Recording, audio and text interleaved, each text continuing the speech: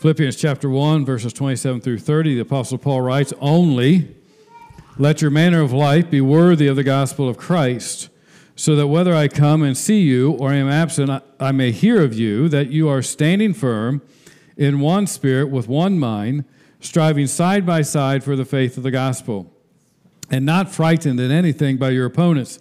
This is a clear sign to them of their destruction, but of your salvation, and that from God. For it has been granted to you that for the sake of Christ, you should not only believe in him, but also suffer for his sake, engaged in the same conflict that you saw I had, and now hear that I still have." In 1976, some 44 years ago, a Christian author by the name of Francis Schaeffer, wrote a book that asked the question of believers, how should we then live? Now, the book and the question that he asked arose from his observation and understanding of what was going on in the culture at that time and what he saw was taking place throughout Western civilization. And while many believers were completely oblivious to the pace of change and the pace of decline that was taking course in our society, he saw it coming. He understood that it was just the first of many changes that would come, and that there would be even more seismic shifts, if you will, in the future. A few years ago, it was either in 2016 or 2017, Dr. Albert Mohler, he was writing about Francis Schaeffer, and he said this. He, Dr. Schaeffer, was also asking precisely the right question: how should we then live? That question, which troubled Schaeffer so much in 1976, troubles all of us now. We're about to find out if Christians in this generation are going to believe and live authentic biblical Christianity. And Dr. Mohler asks the question, how will we live now? Why would Francis Schaeffer ask that question? Why would Albert Mohler ask that question? And we can go back 2,000 years and ask, why did the Apostle Paul ask the same question? Here's the reason why. How we live matters. Paul understood this. That's why he instructed the believers in Philippi to live in a Christ-honoring, gospel-honoring way.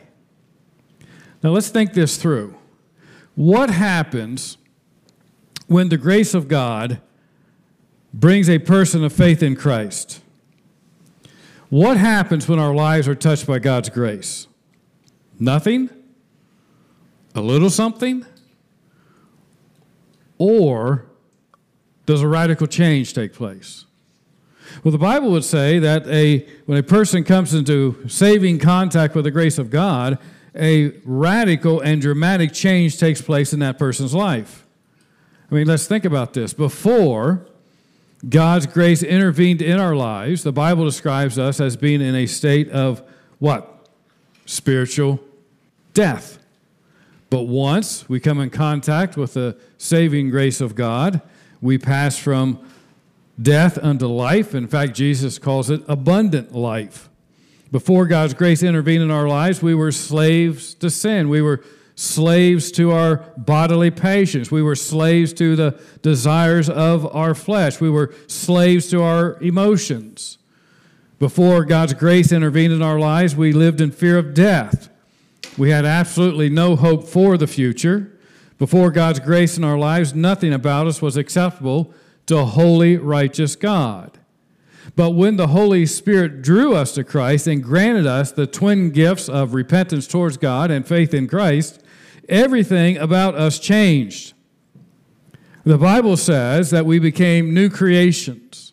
The Bible says the old has passed away and the new has what? Come. So I ask you, does your life reflect this kind of radical change? Not that you are perfect, but fundamentally, are you different from the person that you were before you came to Christ? Your affections should be different. Your attitude should be different. Your actions should be different. Your desires, your purpose in life, all those things should be different. And if they're not different, please do the wise thing and ask yourself, am I truly in Christ? Have I truly been converted? Has there been an inward change, or am I just conforming to some external standard? Am I living up to my own standard of righteousness? Paul, here in the text, draws on two images that the people of Philippi would have been very, very familiar with. One is the image of being a citizen, which we'll look at this week, and the other image is that of being part of the Roman military, and we'll examine that next week. So the first image that Paul draws on is their citizenship. Remember that Philippi was a colony of Rome. It was some 800 miles or so from Rome, but they were very loyal to Rome. Now, Rome different from our country, the United States, in that just because you were born in Rome or in a colony of Rome, that did not mean that you were automatically a citizen of Rome. Here in the United States, if a person is born on United States soil, they are automatically a citizen of the United States. But that wasn't the case in Rome. So, well, how did you become a citizen of Rome? Well, you could purchase it, or it could be conferred upon you. You could be granted citizenship.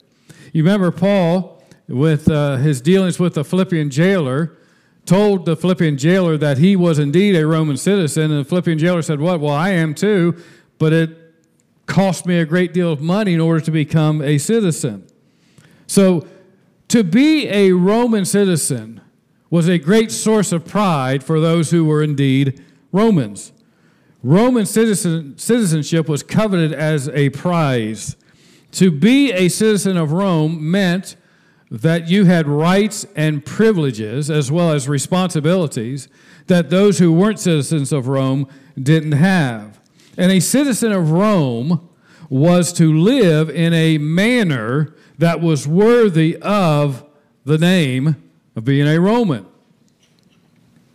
Roman citizens were to recognize and to obey the laws of Rome. They were to be loyal to Rome. They were to, yes, pay their taxes to Rome.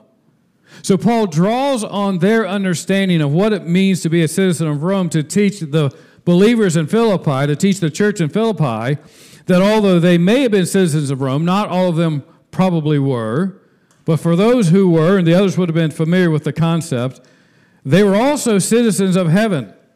They were first and foremost citizens of heaven, and therefore their lifestyle should be a reflection of their true citizenship.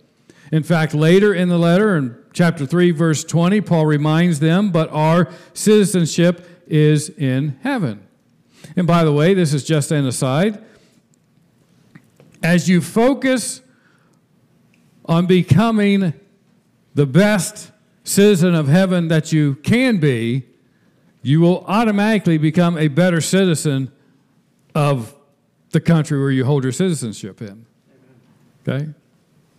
Focus, this is Paul's whole point. I'll say this dozens of times. Paul's whole point is focus on the fact that you are first and foremost citizens of heaven, and you are citizens of Rome a distant second. Okay? So,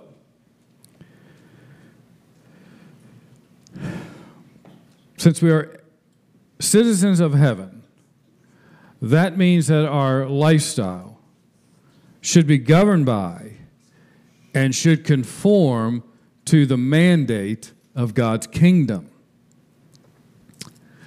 Now, I realize that when you hear a statement like that,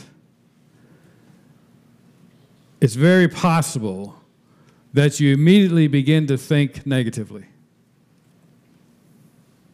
You're saying, oh, well, here goes another sermon about got to do this, you got to do that, don't do this, don't do that. That's not what Paul's driving at here at all. The reality is, and I'm afraid we don't focus on this nearly enough as believers, there are so many positives and privileges of being a Christian or being a citizen of heaven that it seems like we rarely ever focus on. Perhaps even more rarely are they ever preached upon. But let's not miss that.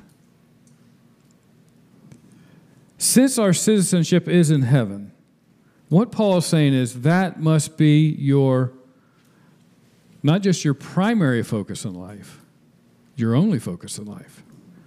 Let me show you where I get this. Look at verse 1. Only let your manner of life be worthy of the gospel of Christ, so that whether I come and see you or am absent, I may hear of you that you are standing firm in one spirit, with one mind, striving side by side for the faith of the gospel. The first thing that Paul says is, whether I'm there or not, you need to live the right way. It's a real sign of immaturity, spiritual immaturity, if you can only act right when the preacher's around. Right? So Paul says, whether I'm there or not, if I get released from prison, I'm coming back to you. If I don't, if I'm executed in prison, obviously I won't be coming back. But whether I'm there or not, this is the way you must live. Okay? So when Paul says, only let your manner of life be worthy of the gospel of Christ, he is calling us to a concerted effort to focus on our citizenship, which is in heaven. Not our earthly citizenship, but our heavenly citizenship.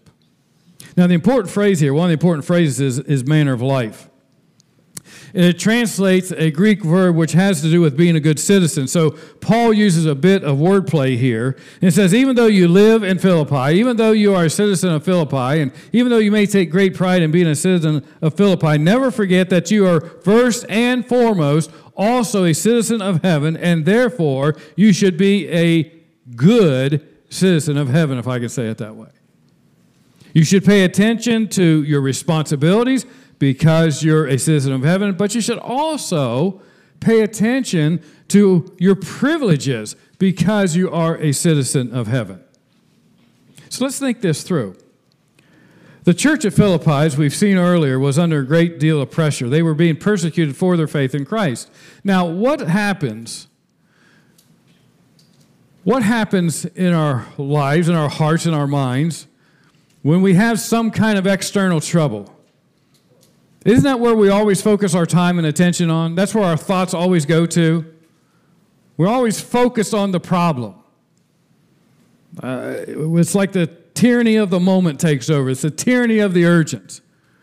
Somebody says something to us, and that's all we can think about. Somebody does something to us, and that's all that we can think about. I told Ben here a few weeks ago, I have come to the point in my life where I do not grant anybody emotional power over me. I will not do it. You are not going to control the way that I think, the way that I act, the way that I live. Try as you might, it ain't happening. You're wasting your time. And I would encourage you to do the same. Do not give people emotional power over you. Why would you want to do that? The only person that I'm going to give emotional power over me is the Lord Jesus Christ through the person of the Holy Spirit. Other than that, I'm not going to do it. See? But so many Christians, what do? They just can't get over something. Sometimes it happens decades ago. I remember making a call on an older lady. At that time, she was in her late 70s or early 80s, and she was still battling something that took place in her childhood. And I felt for her. My heart broke for her, and I thought, where does your faith in Christ come in all of this? So I know it's easy to focus on that kind of stuff. And I realize that we, as a church today, we're not experiencing persecution as the church at Philippi were. I'm not drawing that kind of analogy at all. But just look at how much ink has been spilled and how much discussion has taken place about what the governor of this state can do or the governor of that state can do, and and what they can or cannot tell the church to do. And here's the problem. That has become the focus of far too many Christians. We've gotten our focus all out of whack. We've become single-minded on really something that in the grand scheme of things is not going to matter. Yes, we're inconvenienced at the moment. Yes, we don't like the way things are at the moment, but it is what it is. And listen, believer, beloved, you're rebelling against God when you keep complaining about the situation, because God in His sovereignty has brought this into our lives. Go ahead and complain. Go ahead and fuss and fume. Go ahead and do all of that you want. I've done my share. But you know what? I realized I got tired of banging my head against the wall, and God wasn't giving in. See? And don't misunderstand me. I'm not saying that we shouldn't be concerned about intrusion into the church. What I am saying is that even if it does happen, that should never become our focus. And I've been emphasizing that for the past couple of weeks in various ways, that we are first and foremost citizens of heaven. My citizen in heaven must override my earthly citizenship. But I'm afraid far too many believers have reversed the order. They're far more concerned, it seems to me, they're far more concerned about their earthly citizenship than they are their heavenly citizenship. You know what that just says? You just told me where your heart's at. Okay? We must never forget who we are. We must not let ourselves become distracted. We must maintain our focus that we are citizens of heaven. And because we are citizens of heaven, we must live in a manner that is worthy of or that reflects our identity. Now, the underlying Greek word that is translated only here is the word from which we get the prefix mono, which means single. I asked in the first service if anybody knew what a monocle was. I'll try it again. Anybody know what a monocle is? Yeah. Yeah, what is it? Yeah. If you're a fan of classic TV, you'll know that's what Colonel Klink wore on Hogan's Heroes. He had a monocle. I know some of you have to go Google it to figure out what I'm talking about, but there's a monocle. A politician stands up and he gives a speech. It's a monologue. A comedian does his bit. It's a monologue. In many ways, a sermon is a monologue. It's one-sided. It's just coming from one person. So Paul says, be single-minded. Paul says, believer, this is to be the single focus of your life. Believer, this excludes everything else. Let's just think it through. Now, he says, only let your manner of life be worthy of the gospel. In other words, everything else, by definition, is excluded. If this is the single focus of my life, guess what? Everything else is excluded. You see how the Bible makes things really rather simple in life sometimes? Just focus on who we are, focus on the assignments that God has given us to do. So focus on this, pay attention to this. Paul says don't let anything distract you. Don't use anything else as an excuse for not focusing on this. Paul says there's one thing and there's one thing only, and that's what you and I are to focus on. Make sure you are single-minded. So I have to ask you, when is the last time you thought about your heavenly citizenship?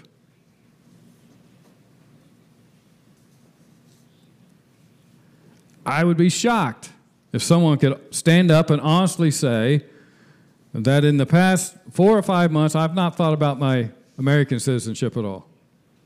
I'd be shocked. I might be more shocked if I would ask you to stand up and say, when's the last time you thought of your heavenly citizenship? See? Make sure that the way that you live, Paul says, the decisions you make, the choices you make, the values you hold, the actions you take are consistent with your heavenly citizenship. Sadly, today, the lives of many who profess faith in Christ don't seem to be much different than the unbelieving world. We entertain ourselves the same way the unbeliever does. We spend our time the same way the unbeliever does. Our values seem to mirror those of the unbelieving world. Our priorities seem to be those of the unbelieving world. And Paul reminds us that, hey, you're a citizen of a much higher kingdom, a much greater kingdom. Live like it. We should live, what Paul is saying is we should live as the gospel deserves. That's what the word worthy means, it deserves. We should live in a manner that is deserving of the gospel. We want to adorn the gospel. We want to make the gospel look good. I wonder, do you really value the gospel? Remember, it's not just the gospel, it's the gospel of Jesus Christ. Remember, the gospel was given to you as a gift of God's grace. You didn't deserve it. You couldn't do anything to earn it. God, purely by his grace, gifted you the gospel. Remember, the gospel cost the Son of God his life. Again, we didn't deserve the gospel, but God in his grace, we were given the gospel. And what does God ask us to return? Now, if you've tuned me out up to this point, tune me back in for just a couple minutes, because if you don't, you'll blow things up. What does God ask us in return? Because he has saved us, what does he ask us in return? Now, this is after the fact. I'm not saying that God's asking anything of you in order to be saved. I'm not talking about some kind of work salvation or earning your salvation. What I'm asking you is, what does God ask of you now that you are a Christian?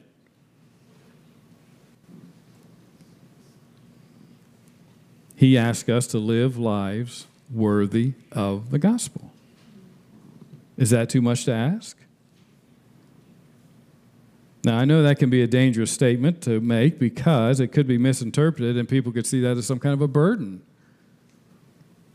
I have to live a life worthy of the gospel, but that's why I needed the gospel, because I wasn't worthy of the gospel. Now you're telling me to go back and live a life worthy of the gospel. This seems to be a tremendous burden. I thought this was all taken off of me. Well, don't take Paul's words as a challenge to live up to the gospel, but rather to live out the gospel. To try and live up to the gospel is to take on a burden that you can't handle and you can't satisfy. But to live out the gospel is within your reach by the power of the Holy Spirit. So what does it mean to live out the gospel? Let me give you just a couple things. We should live, first of all, as people of grace. We should live as people who have experienced grace and therefore are quick to give grace. An ungracious Christian is one of two things. An ungracious Christian is an oxymoron, or they're not really a Christian. Okay? We have too many people walking around claiming to be Christians that are very, very ungracious people. They show no grace in their lives. They're quick to condemn, quick to nitpick, quick to point out every flaw.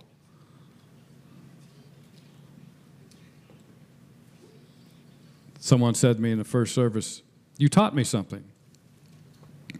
And really, before I thought, I said, "Oh, I didn't know you were teachable." That's what ungracious people are like. They're not teachable. They're not teachable. See, and I really believe the reason that they don't show grace is because they've never experienced grace. We should live as those who have been forgiven, and therefore we're quick to forgive those who have hurt us and betrayed us. Again, an unforgiving Christian, again, is an oxymoron. You know, and I can't speak for you, but when I think of this word worthy, I immediately think of something of value. It's worth something. So I wonder, do we treat our salvation as the most valuable possession that we own? Or do we treat it like a fire insurance policy? You know, you get that thing and you hide it away someplace and hope you never have to use it. It's not very valuable, but you've got it. Do we recognize the value of the gospel? The writer of Hebrews declares that we have what? Such a great salvation. The Apostle Peter, writing about our redemption, said we were ransomed not with perishable things such as gold and silver. I mean, when you talk to people of this world, gold or silver, I mean, that's something that's very valuable. The prices keep going up, and people want in on the gold and want in on the silver. They see that as something that's great value, and Peter says that's nothing. We weren't ransomed with those kinds of things. We were ransomed with the precious blood of Christ. And I think one way to help us to recover a sense of the value of the gospel is by reminding ourselves of what our life would be like both now and in the future apart from the gospel. Perhaps we have been saved for decades and we really never take the time anymore to think about where we would be apart from Christ. We never take the time to think about what our lives would be like if we had never been rescued by God. Here's just a couple of things for you to think about. We would have absolutely no hope. We'd have no hope. We'd have nothing to look forward to. And we see this in the attitude of so many today. Eat, drink, and marry, for what? Tomorrow we die. No hope, no meaning, no purpose. We would have plenty to fear, such as sickness and death, and we see this. It's rampant in our society. We may not know it, the unbeliever may not know it, but we are under the wrath of God and facing the judgment of God. We would be filled with anxiety and not peace. We wouldn't have much of a purpose in life. We would never know the satisfaction and joy that comes from our relationship with Christ. And upon death, we would never again experience the love of God, only the judgment of God. That's just a few of the things that would be true of us if we were not in Christ. That shows the value of the gospel. And many times we simply can't appreciate the value of something until we don't have it. Well, we do have it. Let's think it through and value it and appreciate it. Why should we walk in a manner worthy of the gospel of Christ? Well, the answer is in that question. Because it's the gospel of Christ. It's not the gospel of man. It's not some fairy tale. It's not something made up. This is the work of God that required the death of the Son that he loved more than anything else. It's the gospel of Christ. Live in a manner worthy of the gospel of Christ. It's Christ's gospel. Our heavenly citizenship should be reflected in the way that we interact with one another, particularly our brothers and sisters in Christ. We need to remember that we are fellow citizens in God's kingdom. And Paul's desire was for them to understand who they were. They're citizens of heaven, so that they would be sufficiently informed and thereby sufficiently motivated to live out who they are. But let's go back to our original question.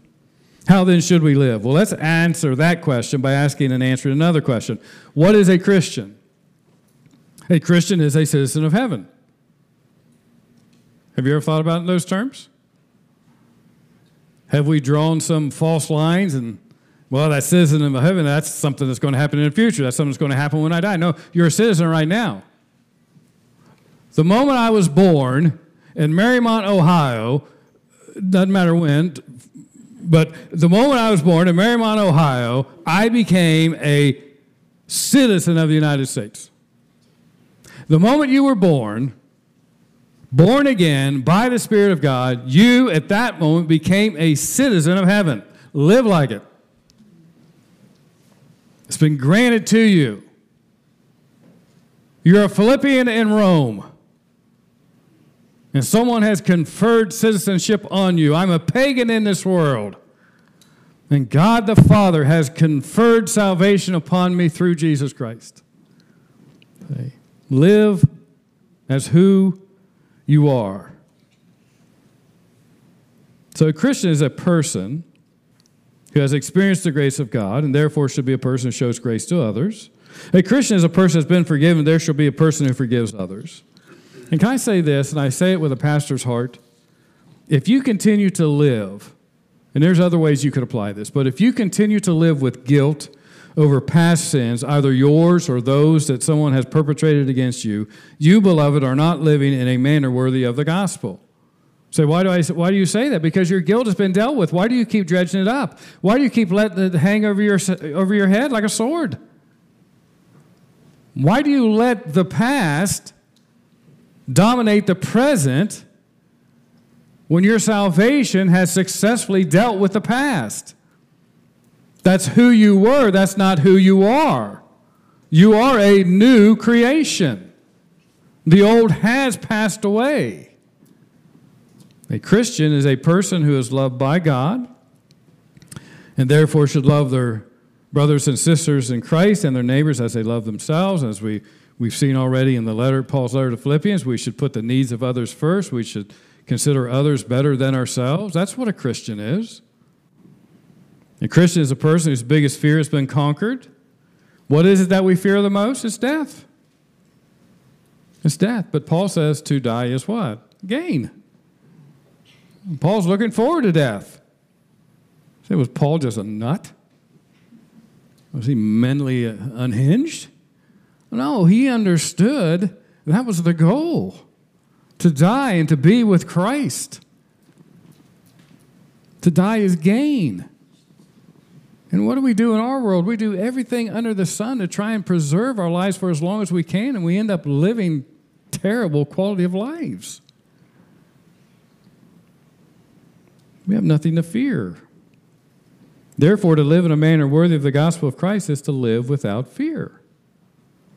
How about this? A Christian is a person that's been given the peace of Christ. Now, I'm not trying to make you mad, but this is what the Bible says. Therefore, if a Christian is a person that's been given the peace of Christ, and they have, Jesus himself said, "My peace I give unto you," and you live with constant worry and anxiety, you are not living in a manner worthy of the gospel. A Christian is a person who has accepted the finished work of Christ. Therefore, they have been liberated from a performance mentality. In other words, they're not trying to earn salvation, or they're not trying to earn God's favor. They're not out there trying to prove their worth to God and to others. And if you live with a performance mentality, you know what you're doing? You're living in a manner that is not worthy of the gospel. I hope you see that when Paul says he wants him to live in a manner worthy of the gospel, he's not just talking about,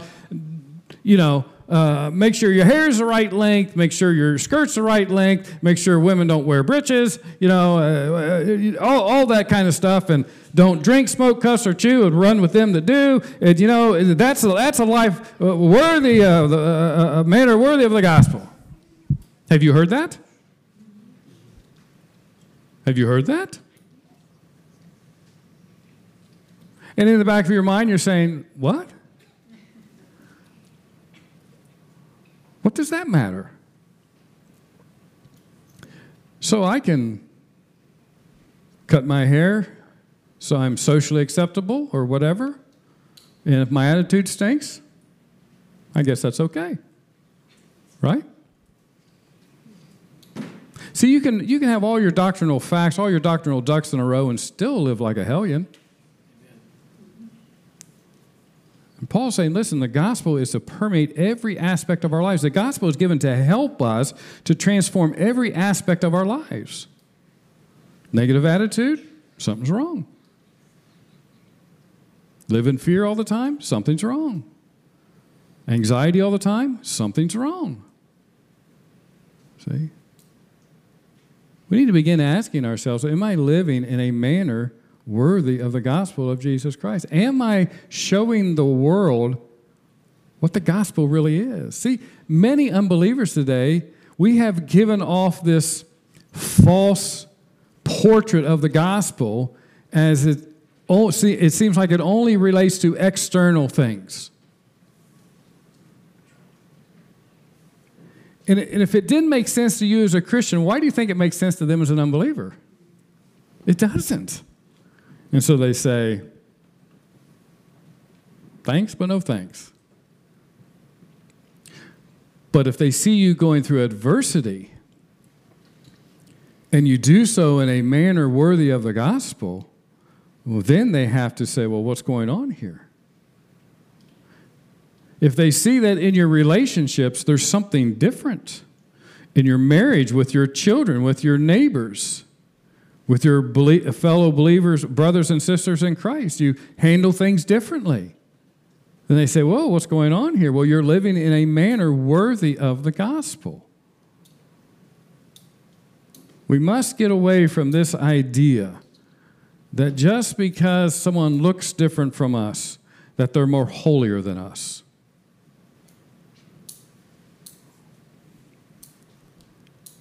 The world has had enough of the fakery, the hypocrisy of so many professing Christians. They're not living in a manner worthy of the gospel of Jesus Christ. How do we respond to the authorities that God has placed all of us under? Is our response gospel worthy? See, these are all important questions that we need to ask and answer ourselves. This is what it means to be a citizen of heaven. I live differently because that's where my citizenship is. I take my orders from King Jesus because I'm in his kingdom. I obey him. I serve him. I love him.